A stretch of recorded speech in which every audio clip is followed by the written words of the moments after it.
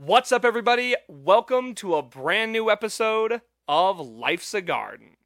Today's guest is the owner and operator of Iconoclast Home Studios, which is where my band Cutthroat recorded our debut record, Palomar. He has also recorded several other local bands and artists, in addition to being a talented musician himself. Ladies and gentlemen, please welcome to the show, Jesse Vannoy.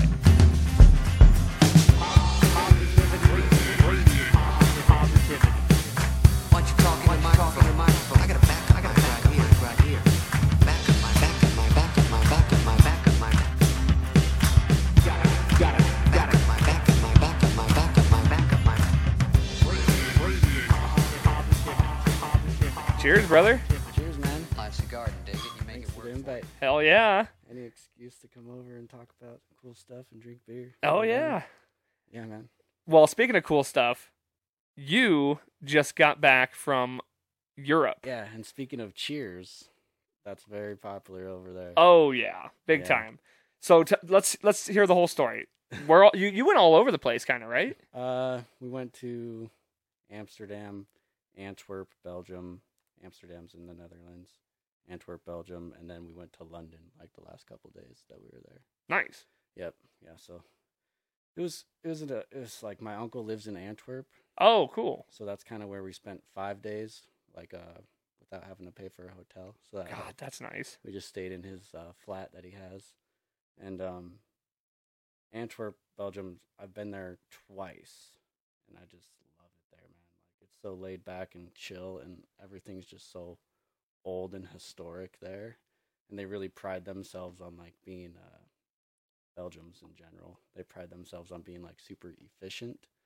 So like the recycling there is like on point. Like everything gets recycled or composted, and like the way that they conserve energy and like their water systems, and they kind of like half the museum that I went to in Antwerp was about Antwerp, like just about how efficient they are.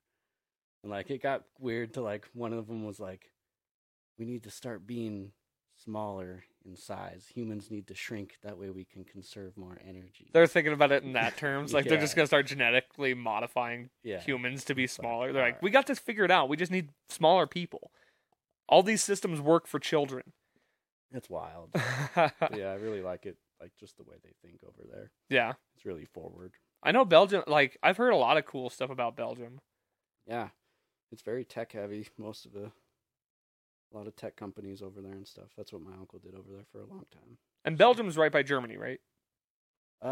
It's Gosh, I'm kind of like, man, now you're gonna make me do geography. yeah, man, geography's all I'm just messed gonna, up. Yeah, plead the what is it? Plead the Plead fifth. on that one. Now, so correct me if I'm wrong. I'm not sure on this. Is Belgium? I know it's either Belgium or Germany or both. Aren't they notorious for having like wild nightclubs? Yeah, there's clubs over there. Yeah, and they're Yeah. like pretty wild. Amsterdam is wild. Oh, Like, dude, I can only imagine. Amsterdam's like Las Vegas on crack. It's just The whole country. well, there's not like gambling there, but like there's mushrooms and there's weed and there's clubs, and everyone's just there to party all the time. Yeah. The people that actually live in Amsterdam are like extremely wealthy because it costs so much to live in Amsterdam. Like it's ridiculous. Unless you're like living in like a tiny 120 square foot little apartment, you know, Yeah.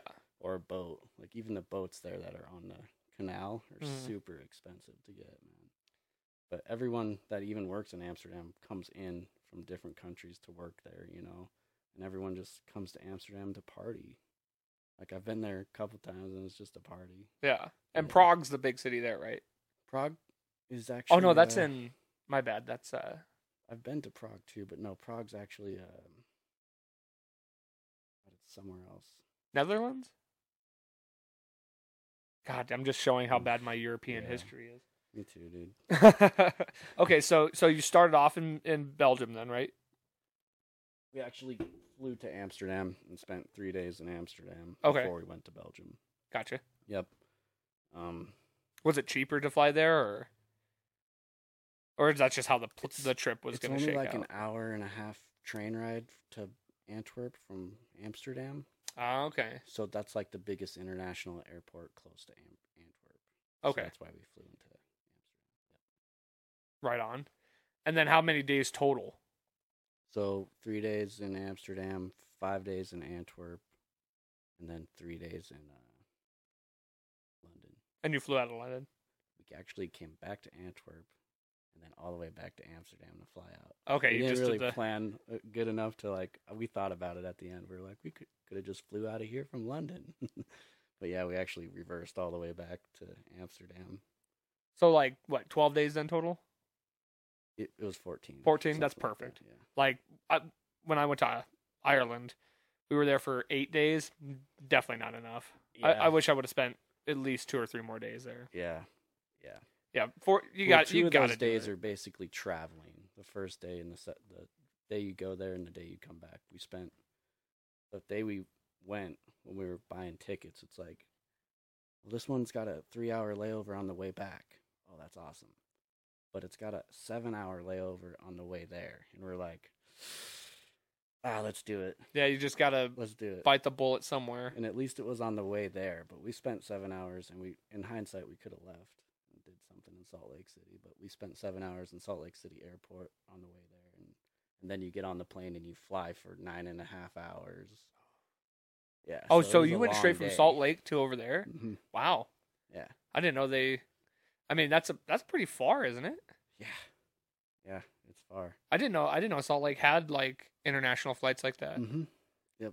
Interesting. It's cool because it's only one stop. It's from here to Salt Lake and then all the way there. Yeah, that is nice. And then from Salt Lake to here is just a piece of cake. Mm-hmm. It's like maybe an hour and a half, 2 hours.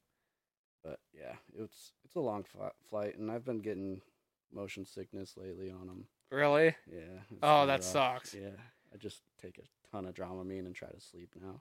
So I can't. I'm so bad about sleeping on planes, but I'm assuming it was one of those jumbo jets, like a Oh yeah, 737 or something like that. Yeah, it was huge.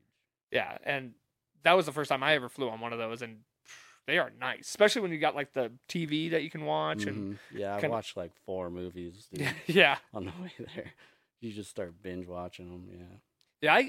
I get motion sickness in like cars but only if I'm like focusing on something. So if I'm like trying to watch a video or read something on my phone, Mm-hmm. and like my side view, I'm seeing like all the stuff fly by, and that's when I start getting like that motion sickness. Same. Yep. And that's why I can't sit on the window seat of a plane. Yeah. It is cool to look out. They say the window seat helps, but I think I sat on the aisle seat on the way back, and I felt tons better. I prefer the aisle seat. Yeah. Plus, you just get Then like you if could you get were going to up. get sick, you Yeah. could just easy access run. Exactly. Yeah. I think the window thing's not true. It's overplayed. I mean, it's cool the first time you're flying just to like watch, but Yeah. I get so terrified on takeoff and landing because I feel like that's when you're most likely to have a problem Right. that's like not correctable. Yeah. Every now and then I get the plane anxiety about. There's always like the thing in the back of your head. It's like, man, it doesn't happen often, but If it were this going thing's to. flying fast and you're hauling. Well, what airline did you fly? Delta. Oh, okay. Yep. I don't know if because when we flew, we had American, and it shows you like your speed, Oh, yeah, yep. how far you like. It shows you all like the stats of where you are, your status in the sky, Yeah. and it's like 600 miles an hour. It's like what the fuck? Yeah. Like that's nuts. Yeah, it's sketchy, but they hardly ever crash. Yeah, I mean they say it's the safest way to fly, Yeah. and the bigger the plane, the safer it is. They say. Yeah. I mean, we flew out of a crazy storm in Chicago. Like, we were flying through the clouds, and the lightning hit, and it lit up the entire plane. That's sketchy. It was so sketchy. But I'm like, I guess if they wouldn't have flown out if they didn't think they could. Right? They're pretty good, man. My thought is always, I would just hope the pilot wants to live, because Yeah. if he's concerned about living or dying, like, we're all good. Yeah, that's like the one plane that disappeared. Oh, Can't yeah. remember. There's a documentary on Netflix about it. But I guess the pilot just like wanted to, end his life, so he flew the plane out as far as he could into the ocean and then just disappeared. That's crazy. Yeah. Well, and yeah, I think I heard about that too, because the co-pilot got locked out of the cabin. Yeah, something crazy went down for sure because he turned off all the beacons and stuff. Like they couldn't figure out where he turned around at, and then they kind of triangulated from radar, like on the ground, where they had unmarked planes flying through, and kind of predicted the flight path. God, that is sketchy as hell. To think about the fact that, like, yeah, you're really just putting your life in some other dude. Hands. Yeah, yeah. You just gotta hope that he's mentally well. Yeah, most of them are. So, what all did you do over in your, like, what were some of the sights you saw? What were some of, like, the coolest highlight moments? I always liked, we took a tour through the canals in Amsterdam, and I always liked doing that. It's just so cool. Some of those boats haven't moved in like 90, 100 years, and they've just been sitting there forever. Damn. People are living on them and stuff, and you just see so much of the city by doing that too. And then we did a ton of walking the first day in Amsterdam, man. We walked like all the way through downtown. I think I clocked like 11 miles or something on my watch, and my legs were just... Oh, man. Like, that's the one thing you realize when you go over there and you actually start walking and taking public transportation. Like, you don't know how lucky we are here to where we get in our car and we sit down and we drive to wherever we're going and we walk in. You know, we don't do any walking at all. Right. Like, when you're over there and you don't have a car and you're just visiting, like, you do a lot of walking. Oh, yeah. Well, and, like, I don't know if it's... I imagine it's pretty similar as far as just all of Europe, but streets are pretty narrow, and like you're always like, are all those countries drive on the left side? No. Okay.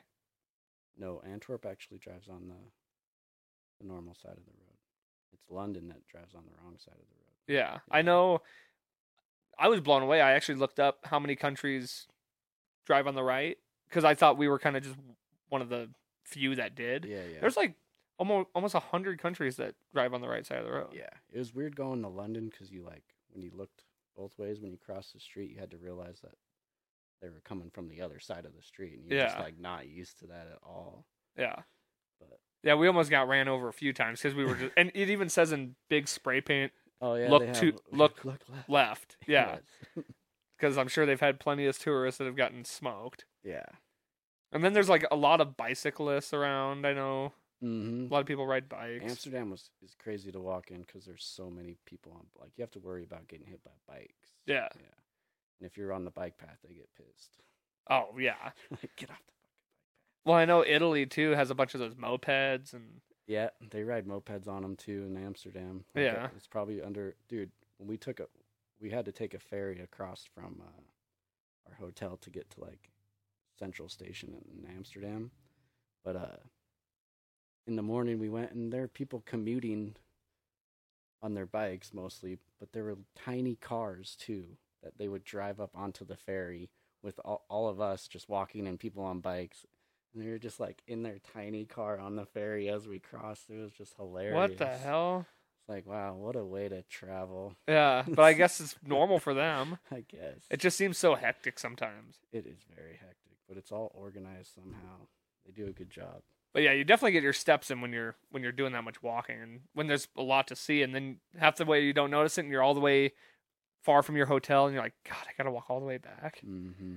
I know, and like you said too, the first day is obviously travel. The second day is basically just getting accustomed to the new time. Oh yeah, that's a big part of it. Yeah. Yeah, it took us a minute to really get settled into that. Yeah, I like going there.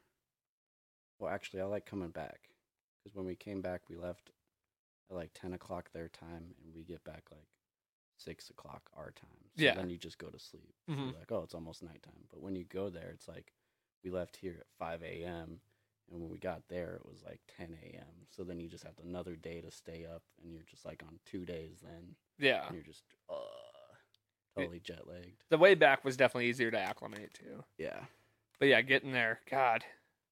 It's rough. Well, and then you're like, technically you're meeting the sun on the other side of the earth. Yeah. So it's like, oh, just fall asleep and go to sleep for 8 hours and then wake up. But it's so hard to sleep on a plane. Yep. It's so rough. Yeah, I've never been good at sleeping on car rides, anything like that. Some people are. Put on their sleep mask. Oh yeah, they're out. I envy those medicated people. though, or on something. I took a couple of Benadryls just to like, because that's all I had. I was just like, let me pop these and let's see. Nah. No. I mean, I zonked out for maybe a couple hours here and there, but nah. Yeah. Not enough to make a difference. Because when we flew out, it was like 11 o'clock at night. And when we got there, it was like almost noon. Mm. And so I was like, God. Good morning. Yeah. What all did you do in London then? Because you said 3 days there, right? Yep. The first thing we did, we went to St. Paul's Cathedral. Nice. Did you go there? No. No? Did you go to London? No, we didn't go. We just stayed in Dublin, and then we went to Galway. Okay. St. Paul's Cathedral is like a giant church, like the biggest one I've ever been in. Or cathedral, not a church. But yeah, we ended up climbing up the steps all the way up to the top of it, and you can get to like the very top of it, and you just have a sweet view of London. But oh my, when I got to the bottom, my legs were like, Oh, wow. there's that many steps. There's like warnings on the wall, and like you had to check into this girl before you walked up there, because she's like, I realize it's all steps and you have to walk a long way. And I'm like, yeah, we're good. I was like, we got this. And then I took my wife up with me, and she was dying, and I was dying at the end. It was like, let's just stay up here. It was worth it, though. That's It's a cool. sweet view. Walked all the way down from there, kind of crossed the river. Went to the London Eye, the big Ferris wheel. Yep. We did that. Walked to Big Ben, saw the big clock tower. Went to the Royal Stables where they have all the horses. Then from down there, you walk down this big main street, and you get to where the king or queen used to live and the king lives. Yeah. Buckingham Palace. Buckingham Palace, that's what it's called. Yep. Did all that in one day, so that was a lot of walking. Did all the tourist stuff. Yeah. Got all that. So, okay, here's a question. How's the food? The food, like, always seemed to be great wherever we go. Okay. Like, I think we maybe had one bad experience, but everything's just, like, it seemed great. And then we went to this place for our anniversary, and it was just unreal. But yeah, we didn't really have any problems with the food. Nice. Yeah, it's just like, I don't know. Maybe it's just because everything's so new and fresh to you that you're like, oh, this is good. But Did you have a problem with like digesting any of the food? Because we did, and I was told like Europe has very strict standards on their processing of food. And like some of the stuff that goes into it, like where we have a lot of preservatives and things like that.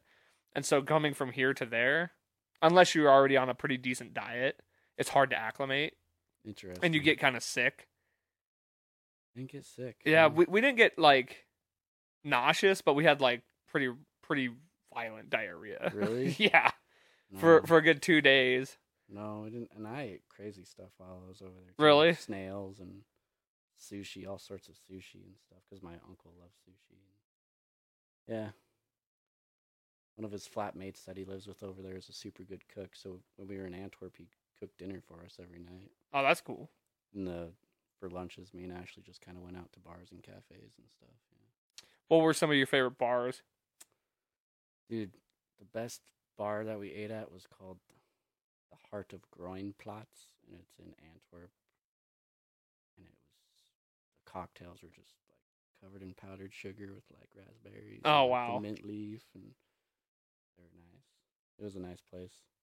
But yeah, my favorite food was definitely in London. It was called. My wife would kill me because I don't know the name of it. I'm sure it's probably something tricky. It was definitely something modern. Oh, It okay, was like okay. the one word kind of. Sure. But yeah, that food was great. I had a pork chop with like a roasted peach on it and like some creamy mashed potatoes. Oh, dude, like it was wild. Just That bomb.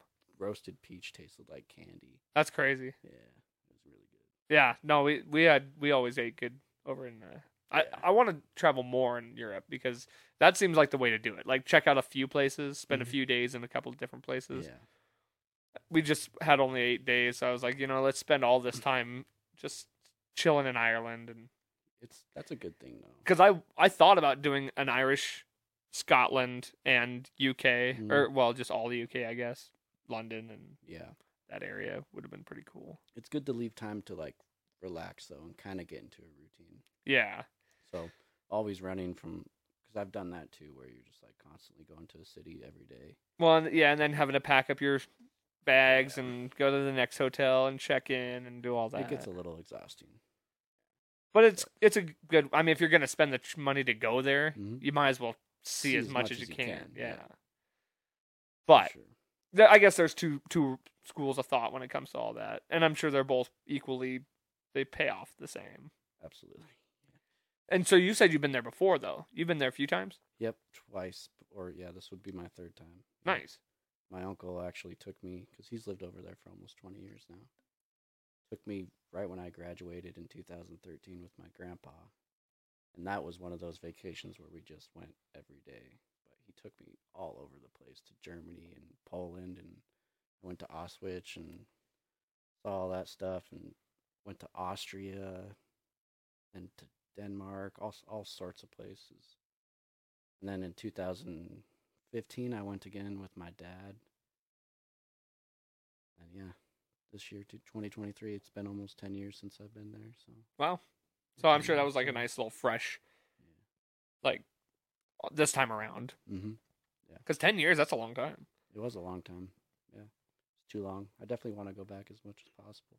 It's crazy how like condensed Europe is when you really think about it. Like, I'd be curious how many European countries you could fit just in the state of Montana. Right. Because there's so much land here. Oh, I know. I mean, going from one side of Ireland to the next, it only took like maybe an hour and a half, maybe 2 hours. That's like from here to Bozeman. Right. That's nothing from our standards. So it's like I wonder if you just like the distance management, because you could see probably 6 countries in a day if you really wanted to. For sure. Yeah, and then we took high-speed trains twice when we were over there. Those things are great. That's the way to do it. Yeah, they're so smooth. Yeah. You don't get sick on those. And then you're going like 250 miles an hour. The bullet trains. Yeah. Pretty sweet. We need to get some of those here. That's what I was thinking when I was driving to White Sulphur this weekend, just going through the endless hills and mountains. I'm just like, high-speed train would be sweet in Montana. Hell yeah. Probably make a fast one too, because it's so flat and open. Just you don't have to worry about going through cities and train stations. Well, hell, just if there's a mountain, go right through it. Yeah, you'd be hauling. Yeah, that'd be wild. Get to Missoula in like an hour and a half instead of 4. What a dream! And not have to drive. Yeah. And it even works well in the winter. That'd be where it's at. Like the winter stuff, I can't stand driving in the winter. Yeah. Especially through like the passes and things like that. Treacherous in Montana. So, other than that, any other experiences from the trip that are notable? Notable.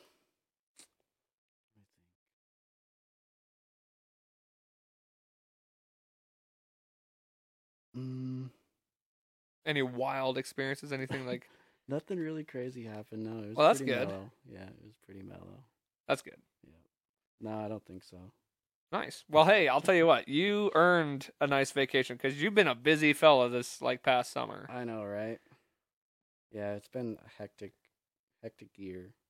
It was nice to take a little bit of a break. Oh, I can imagine. Yeah, I feel like the winters are always the busiest for bands wanting to record music. It makes sense because that's kind of stop touring. Well, and that's when the shows kind of slow down. Not a lot of people want to go out, and it sucks hauling equipment in the snow. Absolutely. Yeah, that's what I mean. That's what our original plan was, to record in the winter, but then holidays and things like that got in the way, and we were just like, you know what, let's do it. I thought March, is that when we did it? Was like March or April? Yeah, I thought that was a pretty good time. Yeah, it worked out pretty decent. Yeah, you had how many bands recorded with you that released records this year? Stranded by Choice, you guys, Mopsquito. Can't forget the Mopsquito guys. Oh yeah. Render Me Silent recorded a single with you, right? Render Me Silent recorded a single with me. I'm still finishing up with the old ones. Yeah, they've been going at it for a minute now. Yep. We've been kind of scattered on the project, but we got some really good stuff. I'm super excited about the album. Yeah, I've seen a couple of little clips. I'm pretty stoked too. They're crazy. They're really good. I love working with them. Did you do Pressure Knot this year? Or was that last year? Pressure Knot was either early this year or last year. Yeah, that sounds about right. Yep. And then and you've done a couple like solo artists too. Solo artists, yeah. I've been working with recently Kaylin Beasley in the Honky Tonk Arcade. Kaylin's from Wyoming, and then the drummer's Levi from Stranded by Choice, and Kane, he's from Red Lodge. I can't remember the guitar player's name, but I think he's from Billings. That's been fun. He just put out a song late September, Nice. like a week or two ago. That's been fun. It's like a honky tonk country song. It's really Something a little different. Yeah, it's funny going from like the old ones to that. Yeah. It's like, whoa. Does it take a decent adjustment for you to like? Because I'm sure there's different recording styles and there's different ways that you have to like adjust things. Yeah, I feel like recording country is all about just getting some good, clean sounds and just focusing on the quality. And then like recording with the old ones, it's all about how cool and weird can you get it. Right. Like you're not so much worried about the clean guitar sound because there is no clean guitar sound. It's just doom, like awesome distortion sounds. Yeah. So it's like you get to break the rules a little bit more in that kind of genre. But definitely I enjoy both. I can't say I'd pick either one. Well, it's probably kind of nice to have variety. It Absolutely makes it less stagnant. You're yeah. getting to do different stuff and Yep. keeps it fresh. Yeah, for sure. Nice. And any current projects besides the old ones going on? Juniper Black. I just worked on a song with them. Nice. It's just gotten done this past week. They approved it. Cool. So I'm excited about that one. Those guys are crazy too. Yeah. Aaron French is a beast. I think we played a show with them, just one, but that was a good show. Yeah. I'm working with David Fredrickson from Mosquito on kind of some solo stuff. Nice. That's been cool. Cool. Just like right now, it's all kind of just a bunch of little stuff, which is okay. But I'm definitely looking for the next band to kind of work through the winter with, on some songs. Yeah. Kind of get a big project going again. Cool. Yeah. I mean, I'm sure it's not going to take too long. You've got a pretty damn good reputation. Yeah, no, I haven't really had to try to go out and find anyone yet. Which That's is that's got to be so nice when you're not like trying to beg people to come record when you have too much business, you're doing a good job. Yeah. Or when like the business is flowing and coming to you. It's nice. And if you're like, oh, I can't really do anything right now, I'm kind of scheduled, but we can book something later on. Like that's always nice. And I've always wanted to, like, I've always had it in my mind, like, oh, I'll go out to some open mics or something and hand out my card and kind of like push a little bit, but I've never really had to. Like the next day I'll get a message on Facebook from like you or someone and they're like, hey, I want to record 6 songs. And I'm like, sweet. Yeah. Let's do it. That's what it's always been about for me, is just helping people out record music. But you do have the option too, if for whatever reason there was a slow time or something like that, right. You could always do that and go out and just throw out your business and whatnot. That's one of the things that I always talk about with everyone. There's so many ways to make money in music, and you just got to be creative. Like there's so many ways I could run the studio, and I've been busy enough this year to kind of reflect on how like I should run it, because I started it out as like open doors, I kind of just public. I took on everything that came, and I got to the point where I was like so swamped, and I'm only one person, and it's like it's hard to mix and then master a song and just be the only person that's listened to it and be confident about it. So I've definitely like bounced ideas off of people here, and I've sent Zach Oswald some songs every now and then. I'm like, dude, check this for me, because I've been mixing this for 2 weeks and no one else has listened to it. Am I on the right track still? And then I'd get like multiple albums going, and I'm like, kind of like, I don't think I'm gonna finish them. And I got to the point where I was having conversations with Ashley about my wife. What do I want to do? Like, am I having fun still? Because all it's ever been for me is about having fun. I'm like, I'm mixing and I don't have enough time to mix because I'm still recording people. People are coming in and I'm recording and then I'm mixing and then it's just like, all right. I kind of slowed down and I kind of started to pick and choose. And I'm like, this is better because now I want to focus on projects that I'm into. And that's part of it for me. Like it can't necessarily be open doors because I want to work on projects that I like Yeah. and that I'm into is basically the bottom line. And now that I realize that, I'm going to take it in a different direction. Like I want to work with bands down in the studio and not have to worry about hourly and like are we going to do this in time? Like knock out this solo as fast as you can. Like no, I want to spend like days down in there like finding sounds and like what's cool and just, making relationships with people and having fun and creating something that's decent, not just quantity over quality. Sure. And that's what I was pushing myself into, is just trying to knock them out as fast as I could. I'm like, nah, that's not fun. Like, let's work on them.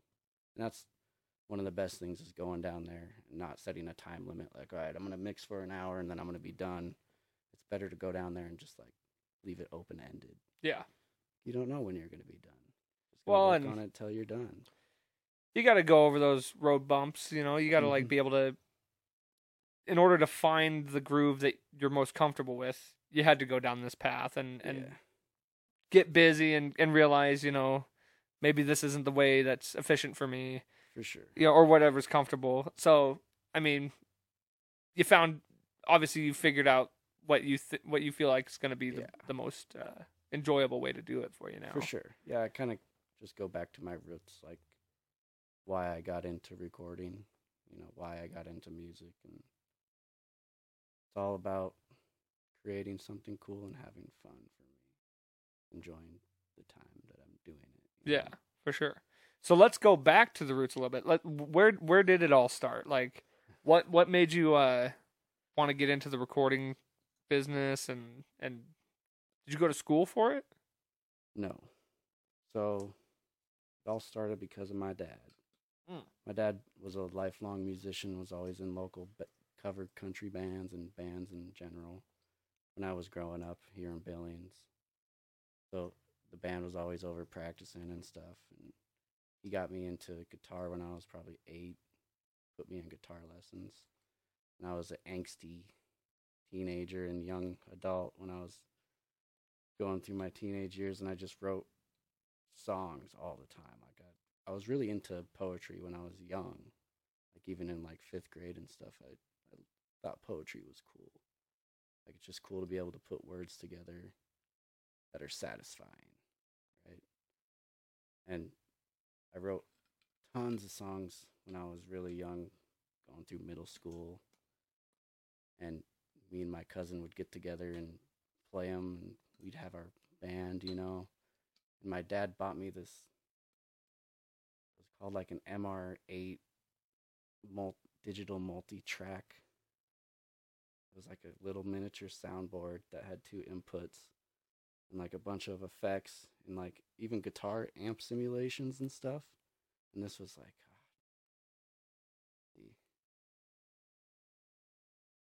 it'd be late 2000s,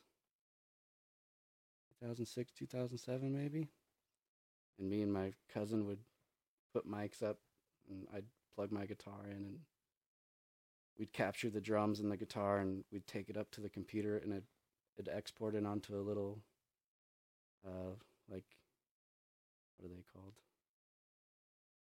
Like a USB? No, just a little, like, they go in cameras and stuff. I'm having a brain fart. Oh, why am I'm also blanking. Little memory card. Yeah. Or whatever. And we plug it into the computer and listen back to it. It was trash. And then probably when I really got into it was when I got a Line 6 pedal board back in the day for my guitar. Mm-hmm. And you could plug them in via USB to your computer and you could download a bunch of guitar sounds that people made and stuff. But they also came out with this program called RiffWorks. And you download it onto your computer, and it was basically a DAW, but you could only do a certain number of bars. Excuse me.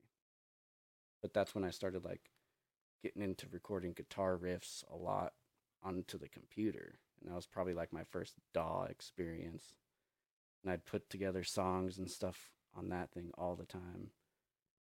And then fast forward out of high school.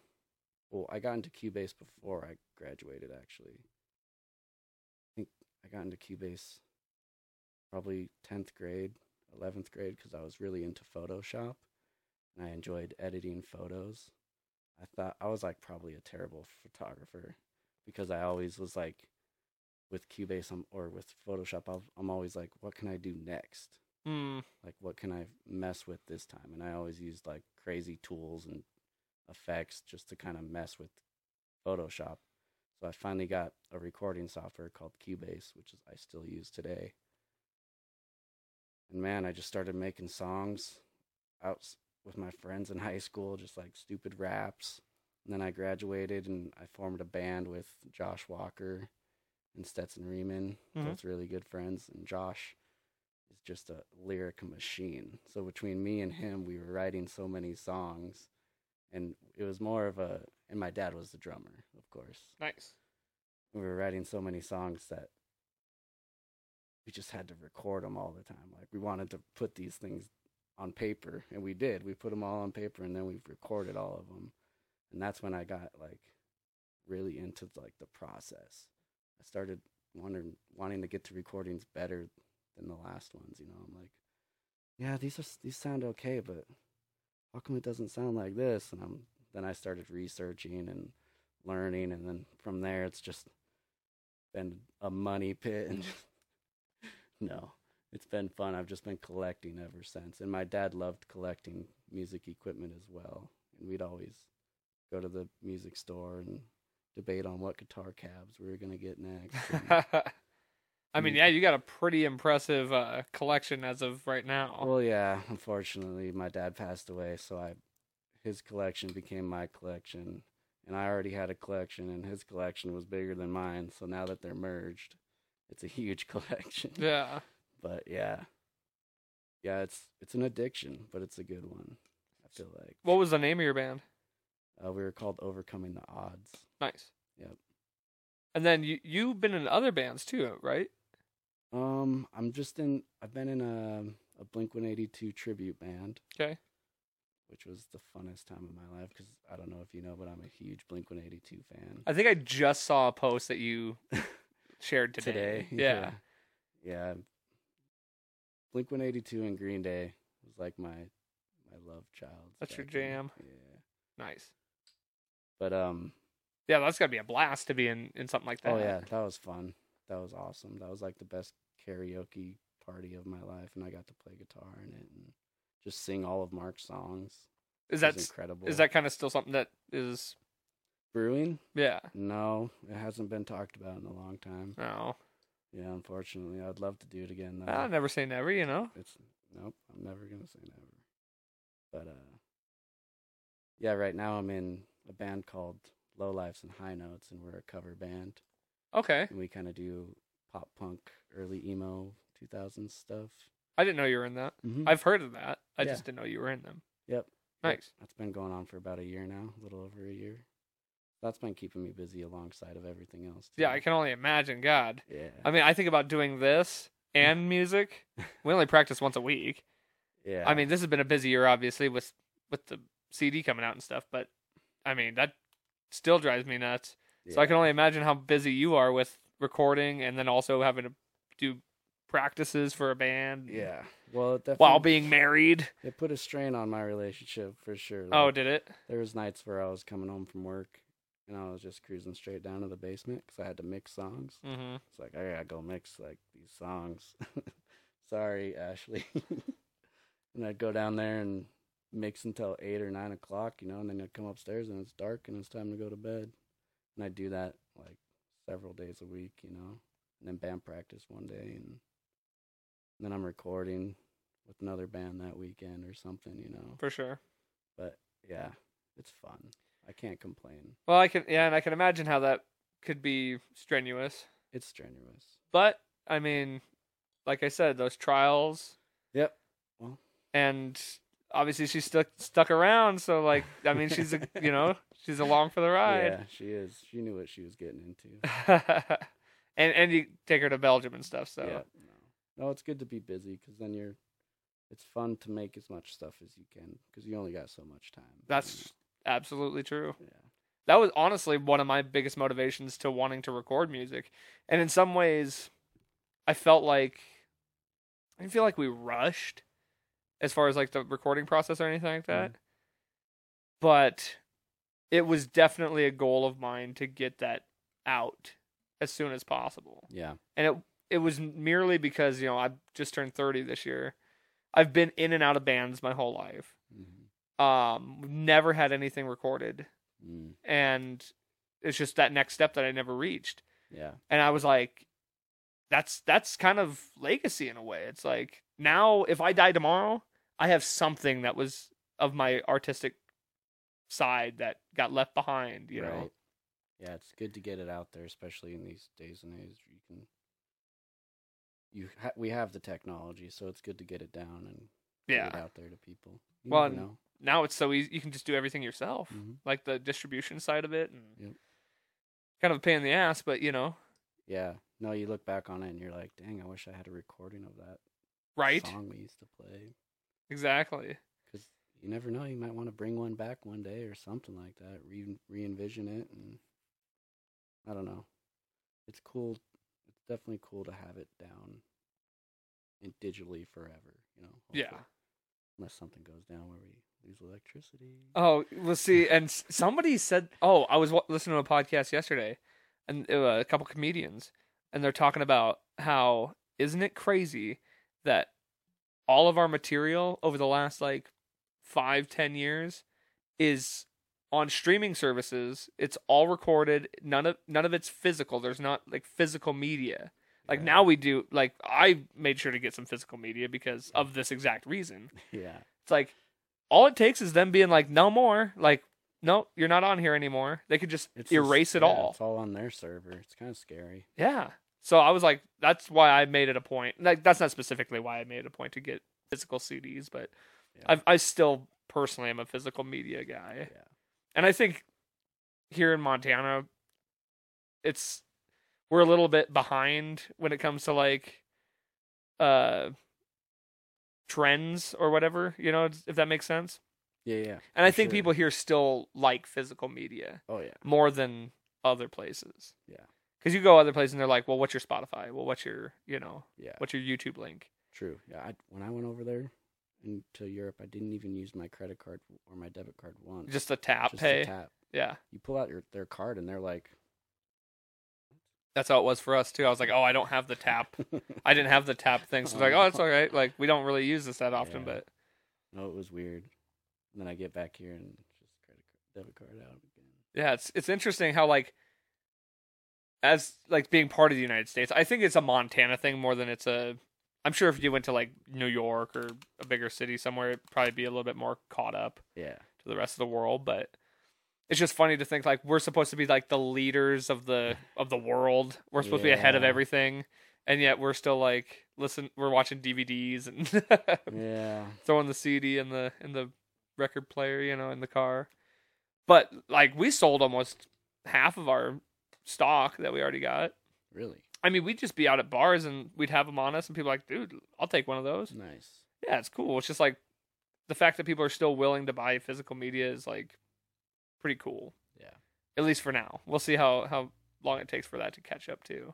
I mean, you get something physical. You can hold it in your hand. I love that. That's why on it. That's why that whole NFT and crypto shit, I never got into it. I never bought it. We saw some the NFTs in some of the museums that we went to. They really? Just had screens, and then the NFT would play on them. Huh. It was really? I mean, I guess it's an animation. Kind of physical in a way. Art. It's visual. I guess it's art. Someone took the time to animate it or make it, Yeah.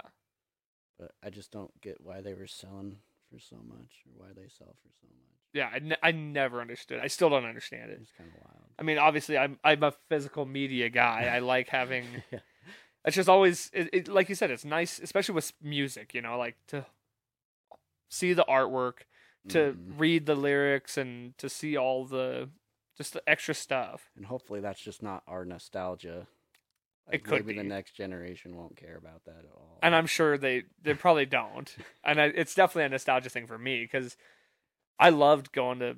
I mean, I was one of those kids that would wait outside the store for it to open up so I could go in and get the newest CD. I loved going to Hastings and just like walking aimlessly in like the rock section and just picking one because of the artwork. Like, oh, that looks cool. Never heard of these guys before, but I love the artwork, so I just like that's how I discovered so many bands when I was younger. Yeah. That's cool. Yeah, I didn't exactly have the means to be able to just like, I want this, but I do remember going to Hastings and just like looking at everything and being like, oh, that's a cool one, or or Borders is a place I would go. Yep. And because they had the listening booths, yeah, you can listen. I'd scan it, and some of the CDs you'd get the full song, so I would just sit and listen to songs all day. Nice. Yeah, I miss those stores, dude. I know. It's Hastings, man. Everyone talks about how much they miss Blockbuster. I miss Hastings. Yeah. Especially like how Hastings became, because they also had like comic books and things like that. The movie thing's convenient. I really don't miss Blockbuster, like having to go get a movie. It's pretty convenient being able to just watch them from your TV. I agree. I mean, like you see, I have a lot of movies, but I haven't bought a movie in a long time. I still think it makes sense to go somewhere to buy music, though. That just makes sense to me. Like a place that sells music. I think that has to come from a place for us in the fact that like we know it's a more supportive system to the artist. Yeah. Where like, although I don't know if that's true necessarily anymore, because the record companies are like, it's one of the most like heinous businesses ever created as far as like the old school model. I guess because when you sell CDs, not only does the artists have to make money, but you got to pay everyone making the CD, and then the person that owns the store that's selling the CD has to make money off of you too because they're selling your CD. Mm-hmm. So yeah, doesn't seem very profitable. But as like if you're gonna do it as like an independent, then that's kind of, it makes more, Yeah. Now we're in a time where you can just be independent. You don't really need to be slave to a record label. You can kind of just promote yourself. It's harder, but it is. But it's possible. Yeah, I think independent artists and just doing it yourself is the way to go. I've never thought highly of record labels at all. Yeah. And it made sense back in the day where it's like we can give you a platform. Yeah. Well, now it's like we have access to, we could put stuff on YouTube. We can put stuff on Spotify ourselves. Exactly. You don't need them anymore because you have so many access to social media and all this advertisement right at your fingertips. Yeah. I mean, it costs you money, but it would cost you money anyway. Mm-hmm. Plus, I've always heard the best way to do it still is to go out and play shows. Yeah. Oh, I agree. I mean, it's still the best way to do it. It really is, because you connect with people live in a different exactly way. And the amount of bands that I became fans of from they were opening for other bands I was going to see and I didn't know who they were. I'm just like, dude, these guys rule. Like they sound awesome, or like just even their stage performance. Yeah. And then getting to go to hang out with the bands because they're the startup, so that they're just like at the merch booth trying to sell CDs and stuff. Yeah. Go hang out and talk to them, and it's like those are the best bands. Yeah. You connect with people, like you connect with the energy in the room, and just like, I don't know, it's different. It's better than like, hey, check these guys out, and you listen to it on their iPhone for 30 seconds, and you're like, yeah. It's like, no, you're gonna go check them out. You're gonna go listen to their set. Well, and when you have that like almost emotional experience of being there and like experiencing it, it's an experience. Yeah. And then it translates into the want to support. Mm-hmm. For sure. So, when did you make the decision then that you were going to do the recording as like a business? So, I kind of just felt, and when I was playing in the band with those guys, kind of just felt stagnant by recording our music all the time and just bored almost. And I wanted to record someone who was better, basically. I wanted to just like create cooler stuff, and I wasn't quite, we weren't quite capable of doing it. I mean, I'm sure if we would have worked, we would have done great things. But I wanted to just like record other people. I was like, I want to take these skills that I've learned in this band recording us. I want to record some cool shit. And that's when I kind of like started telling my dad, like, hey, maybe we should use all this stuff that we've acquired now to record our band, and maybe we should invite some other people over, because there's some really good musicians in Billings. Like, I just loved going to local shows and being like, dang, like, these guys are good. And then In Rapture was like one of my favorite bands back in the day. And I was like listening to their stuff they were putting out, and I'm like, these albums are killer. Yeah. Like, I want to make something like this. I want to make stuff like that just blows people away. And I just was like, I'm going to reach out and just kind of reach out to people and that I know. And that's when I hooked up with the guys from Tribe. And that was kind of like my first metal album that I did. And then I hooked up with 100 Proof back in the day. And that was like my first country album that I did. And yeah, from there, once those two albums released, everyone kind of knew what I was doing. And then I was lucky enough to have Stranded by Choice hit me up. Yeah. And I was like, yes. And those guys are so knowledgeable, and they recorded, they'd still, like this last album that I did, they record all of it at Rich's house. And then they send it to me, and the recordings that I get from them are already like great. So it was a super fun process on both those albums to just put it all together. Like, I'd get the stems and I'd have no idea what the song was like, and we record the drums like months and months ahead with Levi, and like Rich would play the bass with them, and so I'd hear the bass line and I'd hear the drums, kind of like how we recorded your guys' album. And that's one of the funnest processes for me, is to like not know what the song sounds like and just until see the it very develop. end. Yeah. Yeah, it's so cool. So like, we did the drums for Stranded. They'd send me tracks, and I'd just take my drum tracks and I'd upload all of Rich's tracks, and I'd just see the song come to life, and I'd understand the structure. All of a sudden, I'm like, oh, hell yeah. Nice. Yeah, it's fun. And yeah, just like the way we recorded, that's basically how we do it every time. Get the drums down, and go in and start multi-tracking guitars and bass and stuff like that. And it's just so cool, because like, I don't know what it's gonna sound like, and then at the end it's like, oh, yeah, that's what it sounds like.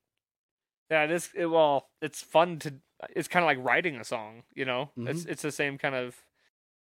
All right, sorry, We're folks. back. We had some technical difficulties there for a hot second, but we were kind of just talking about building the relationship with Oh yeah, people you're recording with. yeah. Like, instead of like, you watch the song get built in front of your eyes, but you also kind of watch a friendship or a relationship get built with the artist while you're down there, because you have to like work together, and you know, you just met this guy, and we have to do guitar solos together and stuff, and learn, and kind of just learn how to communicate with people. And that's a big part of it. That's fun for me too. Yeah. It's like making friends. Oh yeah. I don't know where I'd be if I wasn't a musician. Well, and you also, I'm sure once you have worked with somebody once, you kind of build, you know, you learn their tendencies. Yeah, like the second time is way better. Yeah, for sure. Well, and then you have that comfort level where Yeah. everybody's comfortable with each other. Yeah, it's not a weird, like, a lot of times when people show up to my house, they just see a house, you know, and they're like, oh, all right. And they walk in, and I kind of lead them downstairs, and once they get downstairs, they're like, oh. Yeah. Oh, I remember, well, because I came and checked everything out the first time by myself. Yep. And I was like, Jesus, this is, I mean, like you said, it's a normal Yeah. home, family home. Yeah, it can be weird. Then you go downstairs and you're just like, what the fuck? It can be weird. And I told all the guys too, I was like, you're gonna shit yourself when you see this setup. And all of them were just like blown away. But it definitely takes time for people to settle in and for them to get comfortable with you and being an engineer and being even somewhat of a producer. I don't call myself a producer, but I think of myself more of an engineer. Okay. I don't try to, and that's another, back to the conversation about how you want to lead the studio business and what you want to do in the business to make money. And you can be a producer, you can be a sound engineer. You know, there's just, you could do audio for movies, and you could do sounds, and what's it called, Foley. Oh yeah. Like I could do that stuff, but what I like to do is go down, like even over a weekend with a couple dudes, and just bust out dudes and girls. Yeah. And just bust out some good songs, dude. Fill the studio up with scenarios and instruments, and just see what you can make. Yeah, absolutely. Yeah. Well, and then you said it's kind of been like a little bit of a learning process too, huh? Like as it's gone, you said you're self-taught kind of in a way, right? Totally. Yep. Totally self-taught. So everything, I mean, I went through master classes on the internet and watched videos and stuff like that, and Slate Academies, but most of my experience is just from years and years of EQing things, being like, oh, that sounds like shit. Let's try to fix it. And then just going like back and fixing it. And learning by doing. Yeah, learning by doing. Like, it's so funny. I've got probably like my dream monitors now, because I took out a Sweetwater loan and I went for it. And they're always like, once you get these monitors, you won't have to go do the car test. You won't have to go out to your car and listen to your mix and okay. check it, you know? But you still do. Oh, yeah. All the time. Yep. And then the other day I saw a video of the Foo Fighters, and the mixing engineer for the Foo Fighters go out to their cars and listen to the Foo Fighters mixes in their cars. And I'm like, I don't feel so bad anymore. Everyone does it. I mean, I remember when you sent me the tracks first time. Mm-hmm. Yeah, I listened to it on my headphones, and then the next thing I did, I was listening to it in my car, and then I listened to it like on my speaker systems, you know, just like trying to listen to it on every single thing, because you do kind of hear certain things a little differently. Yep. I have a little JBL speaker that I play my mixes through all the time, and I listen to them on my headphones, and I also have these expensive headphones that emulate rooms and monitors that I use, and yeah, it's a combination of doing all of that to finally be like, all right, because you definitely hear other things on different speakers, and different frequencies pop and others go away. Yeah, and you just gotta find those frequencies, man. It's fun. Yeah, it was pretty wild, honestly, to hear. I mean, it was cool to sit in and see the songs getting kind of built, but it wasn't there, you know. I mean, you're just getting like the raw recording. Mm-hmm. And then even like doing the vocal recordings and stuff like that, it was an interesting process too, just because like we took so many takes, and it's like doing the backup stuff, and I love how all that shit turned out, by the way. Hell yeah. But yeah, it was cool to get the first draft of the mix, because I literally was sitting here, right here, listening to it. I can't remember what was going on. I think that we were having a barbecue or something like that. Like I had my mom and family were coming over, and I'm just sitting here. The second you sent it to me, I just like sat down and threw on my headphones, and I'm listening to, I don't even remember what song it was, but I was just like smiling ear to ear, because it was like, dude, this is like what we've been playing this song for 2 years now, 3 years almost at that point, and it's like you're hearing it in a whole different way. It's, and as of, you know, when I'm singing, I'm listening for specific things, Right. I'm listening for like certain cues, and I'm listening for like, or I'm following just the drums on this part, or I'm following the bass on this part. Yeah. At least that's how my brain processes it. Same. And then to hear it all without having to think about what I'm doing next, Yeah. it's like, oh, I actually get to hear. I mean, when we were recording, there were so many times somebody, Justin or Aaron, would be playing something, and I'm like, that's what you play at that part? Yeah. Like, I didn't even know that. Yeah, I I've mean, heard that's- that from a lot of people all the time. Right, I because don't you're. have time to like notice what you're playing over there, you know? Yeah, I'm too busy worrying about what I have to say next, and like Yeah. trying to remember the lyrics and be on time and be in key and all Yeah. that stuff. So that was a really cool process to like actually hear the dissected versions of the song, and then also just hear that final product for the first time. Because then my mom walked through the door, and she just sees me smiling, and I looked over at her, and she goes, "Did you get the recordings back?" I was like, "Yep." She goes, "Let me hear it." I was like, "No, these are on lockdown. Like, we still got a while before these actually come out." Yeah, I think I remember getting a message from you.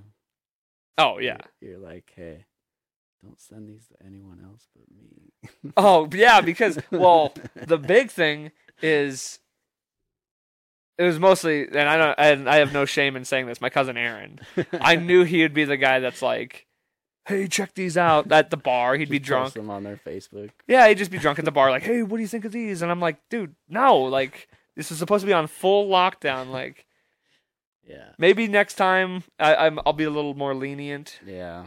This was our first time, it's like we had to. It was sacred. Yeah, it had to be You special. wanted to release it, you know? Exactly. Yeah. No, I understand that completely.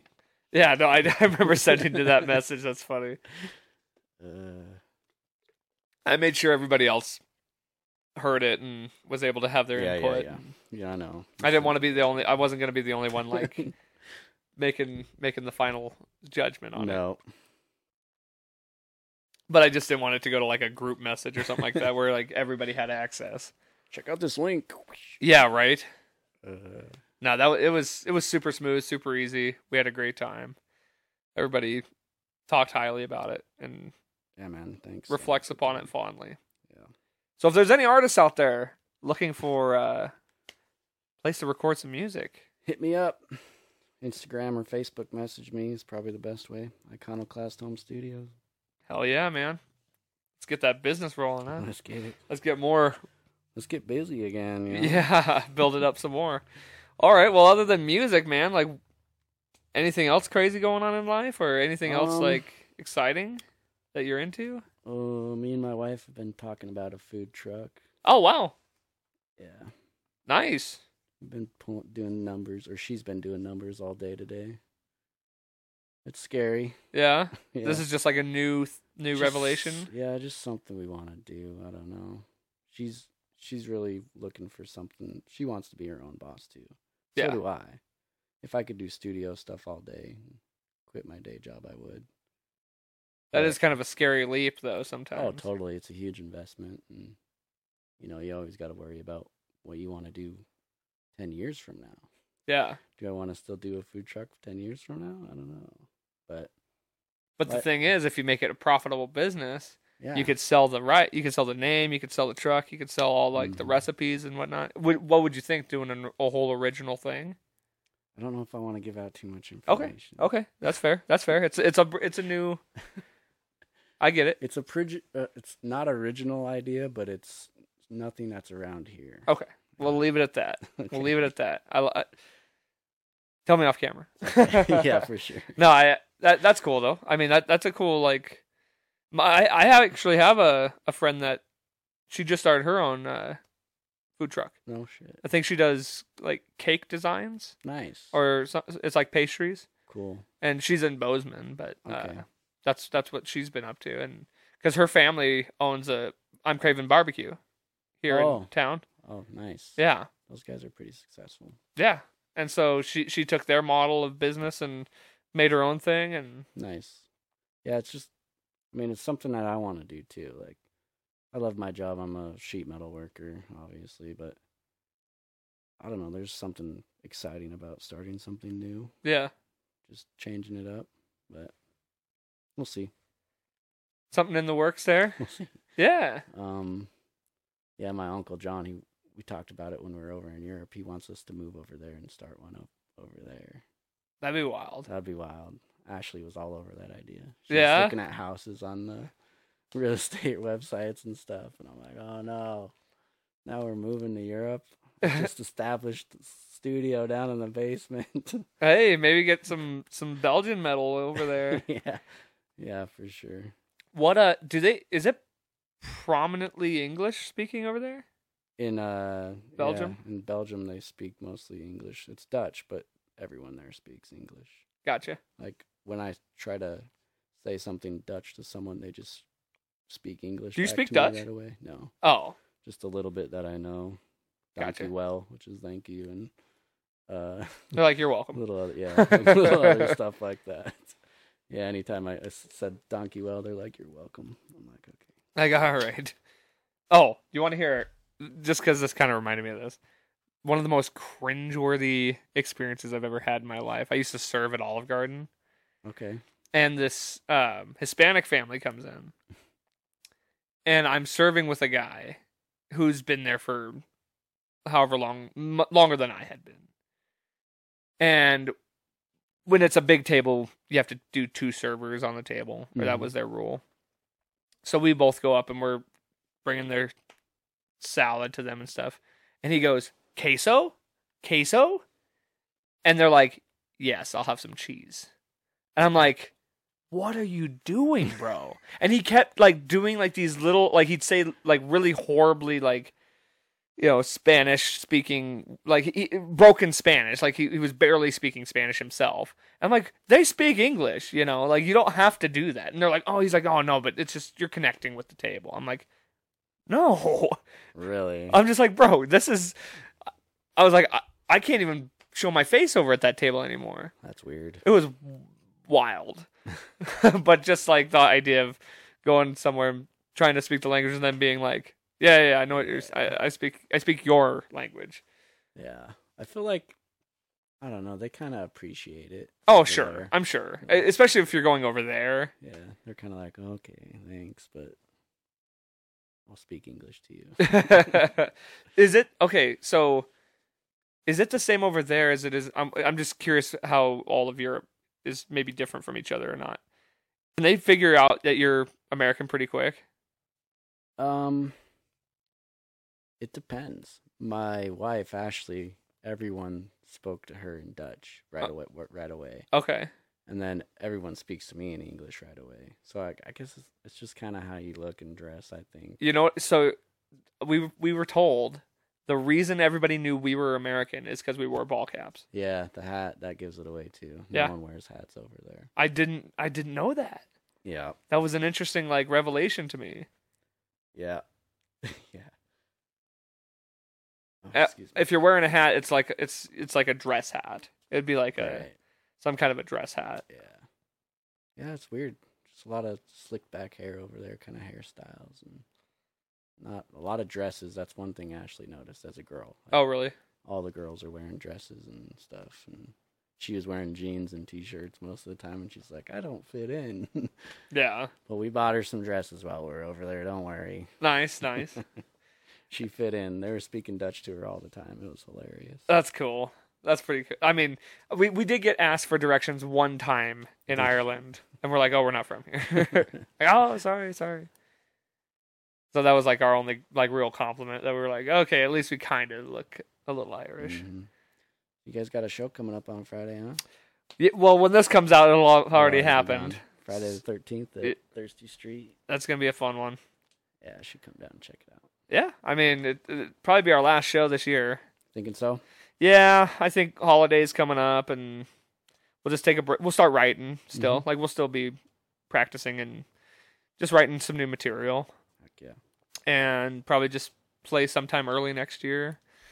I think it'd be just nice to have some time to make some new material and not worry about shows at the moment. And like we already talked about, wintertime's kind of one of those slower times for shows. And no one likes gigging in the snow.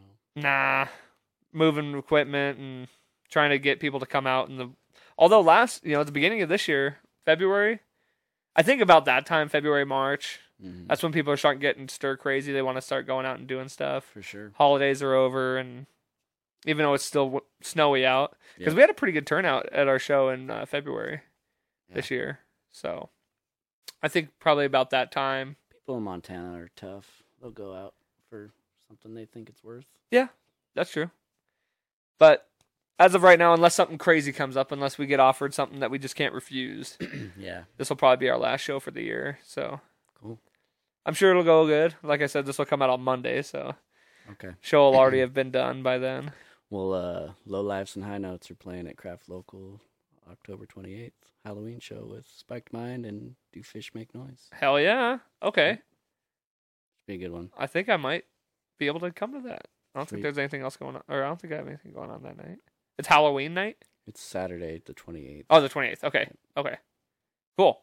Yeah. So go check that out, anybody. If y'all have free night, go check that out. Some good music. I think they're having a Halloween costume contest and stuff like that. Correct. Yep. Ooh, fun. I might come over and dress in costume. All right. Oh, one last thing. I know you're a Broncos fan. Do you know I'm a Broncos fan? Yeah, okay. I think we might have talked about this, actually. What do you think of our team this year? Wait, did I see a Russell Wilson jersey on you a couple podcasts ago too? I did have one on. Do you Yeah, have one? I do. I was the hopeful. I was hopeful. And I still am. You know what? I'm still hopeful. I'm always the optimist. The first few games weren't that bad. We just lost by a couple points, but the Miami one. Oh god, that was horrible. That was a bummer, man. That it really was. And my brother's a Dolphins fan too, so I that haven't heard one the end of that. stung. Mm. Yeah, no, I'm like I said, I'm ever the optimist, but the defense is the It's problem. bad. That's our It's problem right Vance now. Joseph, Yeah. to be honest. For sure. But tomorrow we play the Chiefs, so that should be Horrible. Yeah. I'll grab one for you too. Thanks. Yeah, no, the Chiefs, that's probably going to be pretty bad, I can imagine. Obviously I hoped we win because we've lost to them, I think, 15 times in a row now. And something like that. Is it a road game or? I think it's in Kansas City. Yeah. Travis Kelce is questionable, so we will see about that. But So Taylor Swift is questionable too. Or? yeah, I guess so. It would appear so. Obviously, I would hope we could beat them, and it would be an absolute thrill to watch them beat them, especially with how bad we are. You never know. Absolutely. But if we are gonna lose, I kind of hope we get absolutely destroyed. You think so? Because if that's the case, we got 10 days to our next game. We very much could fire Vance Joseph and put in somebody who's going to implement a new system. But I guess Sean Payton's pretty good friends with Vance Joseph. He's the one that hired him, so then Sean Payton would actually have to admit his mistake. And coaches don't like to do that, so you make a good point there. He probably will just stick with him the whole rest of the year. Oh, man. My problem is I don't want them to... My biggest fear, I guess, is that the defense is going to be so bad and we're going to lose enough games by the time the trade deadline comes that we're going to trade Justin Simmons because he does have value. And, I mean, he is getting up there and as far as he's been around for a while. Yeah. Still great, and he's been injury prone. It would suck because he's one of my favorite players. We've traded so many people this last year. It was awful. Oh, I know. We don't have much left, to be honest. I know, and that's what I'm saying. Like, so Simmons is about the only one that has trade value. Surtain, that would be stupid if they traded Surtain. He's young. You got to have some talent on the team. Yeah. And then, I suppose on offense, we got like Judy and Sutton that have some value. We got rid of Randy Gregory. I think it was Randy Gregory. Yeah. Good riddance. I guess he wasn't really a good guy, anyways. But yeah, it was a huge blunder, and I feel like if we continue down this path, George Payton's gonna get fired. It's pretty sad right now. It's hard for me to get into football this year for sure because of it. Yeah, I know, and it's like I was so excited. Yeah. And even that first game that we lost, it was like, okay, it was close. We were in this. Russell was like third in QB rating for a while. I don't know what he is now. And Probably then not that, but did we play Washington the next week? And we were crushing them, and then they came back, and we were up by like 21 points, and they came back and beat us. Yep. I'm like, what the hell? Yep. So I don't know. We'll see. I know. It's pretty. I'll be going down to Denver here soon for a game. Nice. Which yeah. one? Vikings. Cool. Broncos Vikings. It's on the 19th, I think, of November. Nice, dude. Yeah, it seems like a bad investment at this point, but it's still fun. Yeah, they're always fun to go to live. I remember going to one in December, and it was so cold that the kegs were foaming because the kegs were too cold. And I got my beer finally after they were just like dumping foam, dude, just like cups of foam until you finally got a full beer. And then I remember going out and freezing, and then there's like ice over my beer, dude. And I'm like, you're just drinking a slushie. It was so hard to drink beer when it's that cold. Oh man, well, honestly, the coldest game I've ever been to was last year in Nashville. Oh really? Yeah, of all places. I was like, I didn't come to the South. I didn't go on a road game to the South to freeze my ass off. And I've been to Denver probably like this 8 or 9 times. Oh wow! Yeah, I've been to that stadium quite a few times, and only once it's ever snowed. I think maybe twice, but it was just like a light snow, and it was never like freezing. Over there, and it's so humid, so when it's cold, you get that like really really cold. I want to say the game that I was at that it was that cold was actually Tim Tebow versus the Patriots, and it was when we actually won, and it was like snowing. I don't know if you remember that game. I'm thinking correctly. Or was it Tebow, or was it when C.J. Anderson ran that overtime touchdown with Brock Osweiler? Oh, it was Brock Osweiler. Was it that game? Mm-hmm. That was the same year we won the Super Bowl, right? I don't know. Now I'm confused. If it was that game, then that's the same year we won the Super Bowl. It was cool, though. It was a cool game. I mean, it's always fun to beat the Patriots. Yeah. It could have been Tebow, though, because there was... I think it was Tebow. Man. Okay, because I do remember, because that was Josh McDaniels, too. Mm-hmm. And we beat the Patriots. Yeah. That would have been a good game. Yeah, because it was a long time ago. Okay. Well, the Super Bowl was a long time ago, too. That's true. It's former glory at this point. That's true. I mean, I'm still so happy that I got to see him win a Super Bowl. Yeah. I was alive for the first two, but I wasn't like a consistent fan. The first one that we lost to Washington was pretty rough. Super Bowl? Yeah, what was that, Super Bowl? It was like 2 years before we went back. Oh, okay, yeah. Because remember we went and lost to the Seahawks. We got destroyed. Oh. Peyton Manning fumbled it on the first play. I cried. Yeah. I cried after that game. Or was that Cam Newton and No. Carolina? No, that's when we beat won. them. Yeah. Okay. No, we got beat by the Seahawks. I cried real tears because I had waited so long to see them even be good. Not even go to a Super Bowl, just be good at that point. And then we got to the Super Bowl. We had the number 1 offense in the league. Yeah. Lost to a very talented Seahawks team. And but we redeemed our... Honestly, it was the ultimate redemption because the Seahawks lost the next year. Yeah, was that the play where Russell threw an interception on the last play? Yep. And then the next year after that, we won. Yep.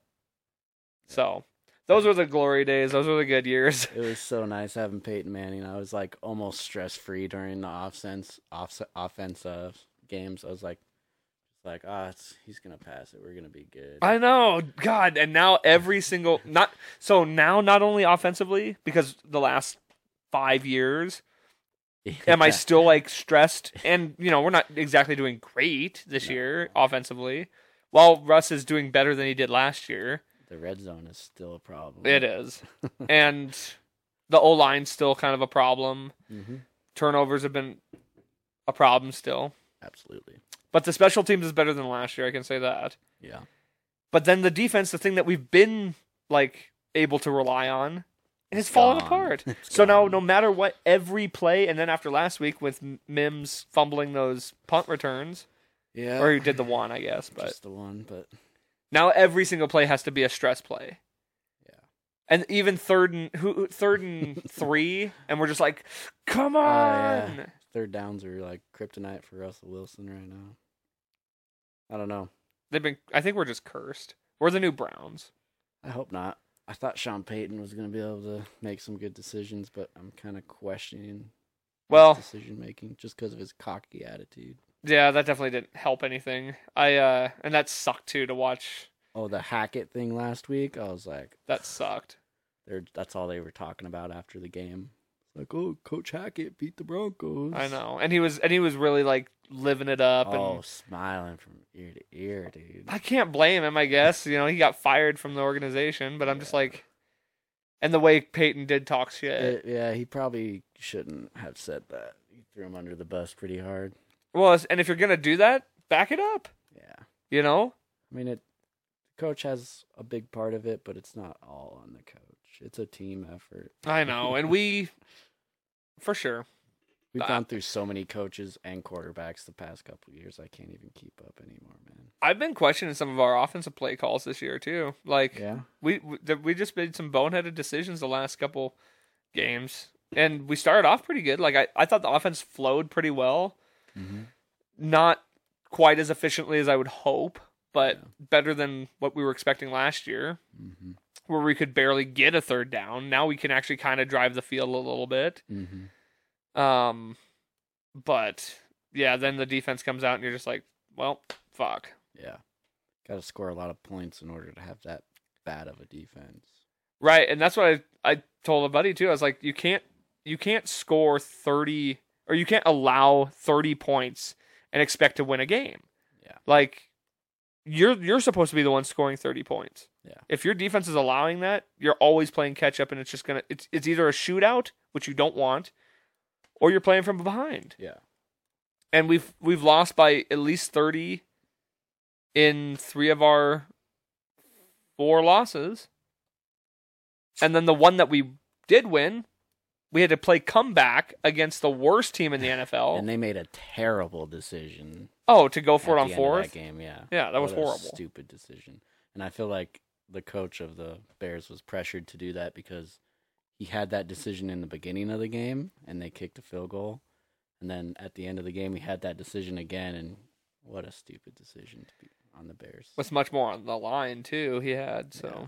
We should have lost that game, but we didn't. Yeah, we miraculously came back and beat the Bears, in a comeback victory in the 4th quarter, which was cool. It was fun to watch. It was really exciting. Yeah. But it's like, man, if we're barely beating the Bears and making Justin Fields look like a all-pro, yeah, defense is not doing well at that point. It's not.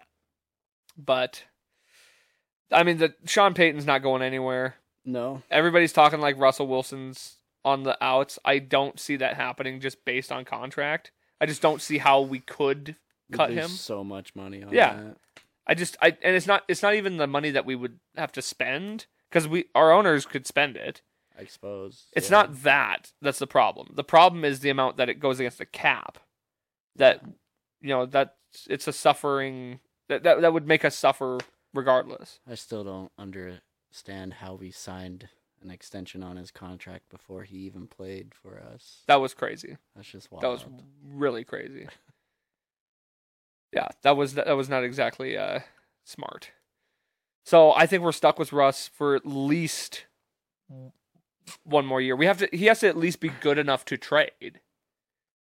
Yeah. He's 34 years old. Like, an aging quarterback isn't really worth a lot in today's market. Not unless he's going somewhere to be a backup. Right. And who's going to pay that money? We'd lose our ass on that one for sure. I think we're stuck with Russ for a while, and they gave Sean Payton a crazy contract. Oh, yeah. So, because he could have waited to go coach in Dallas. Yeah. And he chose to come to us because options. Oh yeah. He could have coached the Chargers. Mm-hmm. Like that, I know the Chargers and Cowboys were 2 on his list. But he came to us because we showed him those dollars. Mm-hmm. And I do think if we let him take the reins and kind of like, he'll make it happen. I think he's got the skill set and the attitude to be a good coach for sure. Mm-hmm. And I think we're heading that way. It's just, you can't be good overnight. Yeah, it takes years of building up a Super Bowl team again. But I do think, I think we're going to see either Sutton or Judy get traded. Yeah, I'm hoping, to be honest. if Judy anybody was a bust, and Sutton was supposed to step up a long time ago, dude. I know. I'm definitely a Sutton fan. Yeah, me too. Where I used to be. I know. I thought he was gonna, after Emmanuel Sanders retired, and Sutton was kind of like, it's like your time now, Sutton. And then With- he got injured, and With how Mims is playing, I think they know they have him on the horizon. mm-hmm. I don't see them trading both Sutton and Judy, so it's going to be one or the other. Sutton makes sense because he's older to trade, Mm-hmm. but Judy probably has more value because he's younger. I think Judy has more catches this year. I think they're probably going to trade Judy mostly for the fact that he probably won't re-sign with us anyway. That's true. And his contract's coming up. Like I think we'd have to exercise our 5th-year option on him this year. That's what happens too when you're losing, and people on the team that are good don't like losing, so they're looking for other options now. I know. And then Simmons might get traded too. I don't want to see that. Yeah. But they're going to try and get some more draft capital. And honestly, this is a pretty good QB class coming in this year. If we're this is just my opinion. If we have a top 5 pick, I don't take a quarterback. Unless it's Caleb Williams. If Caleb Williams is available, you take Caleb Williams. Other than that, we're so bad at drafting quarterbacks. I know, that's what I was about to say. Like, I don't want to risk having a top 5 pick and wasting it on a quarterback that's not going to be good. It's such a hard thing to pick a quarterback.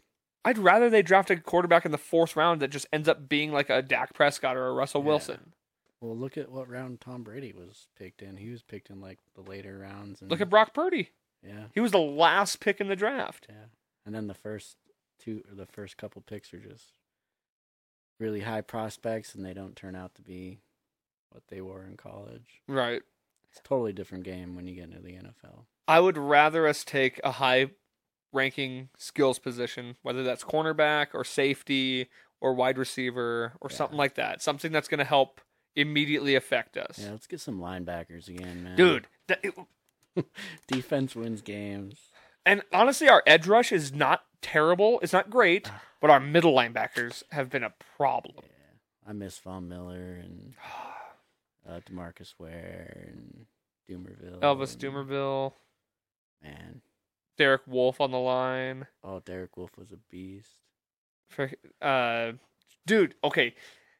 Just because I can tell you're a very avid fan and have followed the 2 biggest mistakes the Broncos have made in the last since the Super Bowl. Let's say that. Okay. The 2 biggest mistakes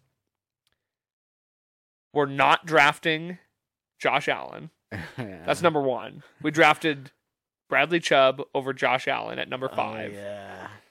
Huge mistake. That's going to live with us for the rest of our lives. And number 2, Chubb was a letdown too. well, and actually these coincide, the 2 that I was thinking. That same year we let go of Shaq Barrett. Oh yeah, Shaq Barrett was a beast. Who went on to be the defensive player of the year that year. Oh really? He almost broke the record for most sacks. Well, he led the league in sacks. And we could have just signed Shaq Barrett to go to play opposite of Von Miller, which is what we drafted Bradley Chubb to do. We could have just had those 2 and then had Josh Allen. Yeah. And then we would have been set. Yeah. I had high hopes of Bradley Chubb, and he did good for a while. He had, but he also had Von Miller, and it's like hard to judge a linebacker when Von Miller's on the other side. He was hurt a lot. And he got hurt a lot. Yeah. He only had 1 Pro Bowl season. That's true. It's just, yeah. But you put any 2 linebackers or whatever with Von Miller on the other side, and Von Miller's getting double teamed and just making so much commotion over there that the other linebacker kind of shines a little more too. I'm kind of glad. I'm glad that Vaughn got to go win another Super Bowl, even though Me too. I didn't love that. Like I was rooting for the Bengals in that Super Bowl. Yeah, because I like Joe Burrow and some of those other guys. But I'm glad he got to win a Super Bowl. Me too. And I'm glad he's on the Bills now too. Yeah, because I like rooting for the Bills. He's such an avid Broncos. He still loves the Broncos so much. Oh too, yeah, he's great. He still follows and he still comments on it and stuff like that. Yeah. If the I'll say it right here on the podcast right now. You can mark this down. If the Bills go to the Super Bowl, I will buy a Von Miller Bills jersey. Maybe I will too. Maybe I'll just switch over to the Bills now.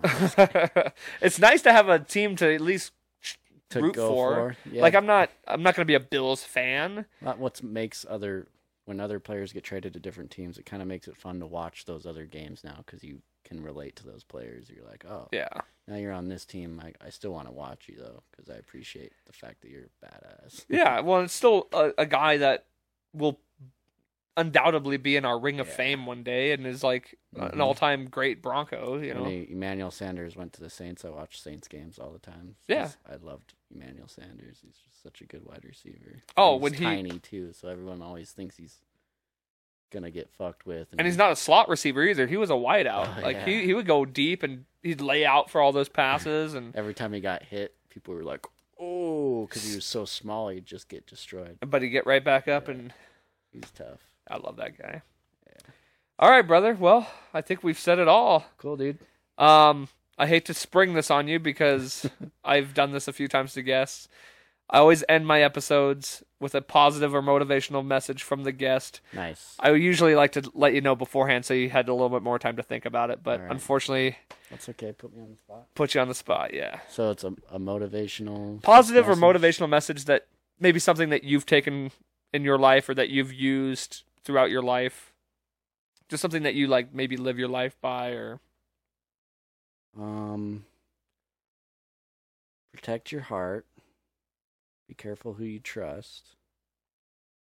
But above all, don't wait to do something until it's too late. Do it right now. Because life is way too short. Absolutely. So get out there and get it done. Yeah, I like that a lot. That's perfect. That kind of encompasses the whole... everything we've talked about today, you know? It took me like 15 seconds to think that. Hey, it worked pretty good, man. It works out perfectly. Perfect. Well, hey, cool.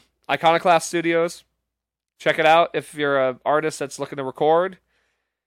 I'll leave a link in the description. Sweet, thank you. So we'll have an easy access to that. Show on 28th, Saturday, Craft Local. Perfect. Go check that out. And anything else you want to plug? No. Just thanks, man. Appreciate it. Cheers again. Hey, cheers, brother. It was a blast. And for everybody out there, don't forget, life's a garden. Dig it.